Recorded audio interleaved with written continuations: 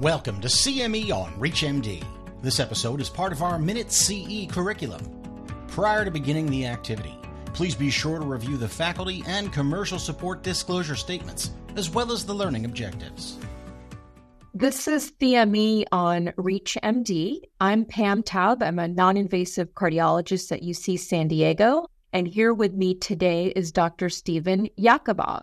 Stephen, could you give us an overview on the importance of valve performance in transcatheter aortic valve replacement and what the non-invasive cardiologist should know about their role in managing these patients post-TAVR?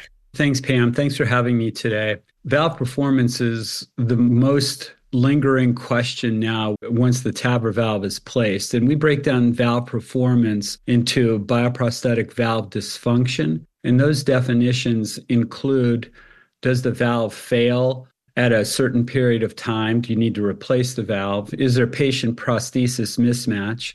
Is there PVL? And is there thrombosis or endocarditis of the valve? So there's several components of the bioprosthetic valve dysfunction definition. Here's what we know. We know that valve performance dictates how important it is for the patient to feel. So if you're able to lower the gradient and the valve lasts, the patients feel better. And we've done several studies that kind of spells out what valve performance long-term means to the patient and how durable the valve is. So speaking of valve durability, that was one of the things we worried about when TAVR was first introduced. But there is some reassuring data about the longevity of these valves. Can you review some of that data? Absolutely. So Dan O'Hare was the first one to publish data on valve durability. He looked at the core valve, supraannular valve versus surgery out of the core valve clinical trials. And at 5 years, it appears as if core valve had less bioprosthetic valve dysfunction compared to surgery. That's better hemodynamic performance, less changes in gradients in the TAVR valve. That was followed up by a clinical trial that I presented where we looked at all of the definitions of bioprosthetic valve dysfunction, and that included patient prosthesis mismatch, of which there is more patient prosthesis mismatch with surgery compared to a supraannular valve. Thrombosis and endocarditis are identical between surgical valves and TAVR valves, but there is a greater chance of an increase in gradient of greater than 10 from the baseline to any point in measurement by echo, and a greater chance of a 20 millimeter gradient or greater on echocardiography with a surgical valve compared to core valve at 5 years.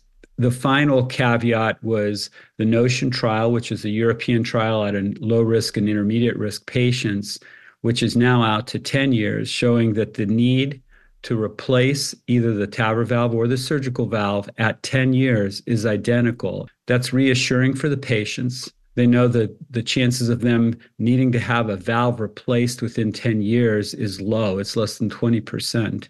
And this gives us an opportunity for our non-invasive colleagues to follow the valves carefully with echocardiography, monitor the gradients, monitor the patients for PVL, and make appropriate medication adjustments. No, this data is very reassuring, and we know from a patient perspective, the patient preference is always for a non-invasive procedure versus surgical valve replacement, and this data is very reassuring that these valves have good longevity. I was impressed by the NOTION trial, and one of the things that I saw in the NOTION trial is the TAVR valves actually have some better hemodynamic performance than a surgical valve, which I was a little surprised about.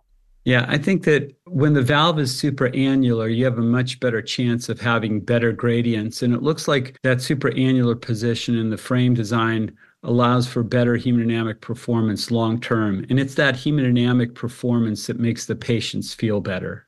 So I think some of the takeaway messages from our discussions are that TAVR valves are durable, and we have some great long-term data on their performance.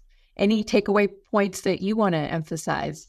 No, I agree with that. We just need more longer-term data to reassure everyone that TAVR is a procedure that will be long-lasting, hopefully longer-lasting than even our surgical procedures. And I think that would be very comforting for both operators and patients.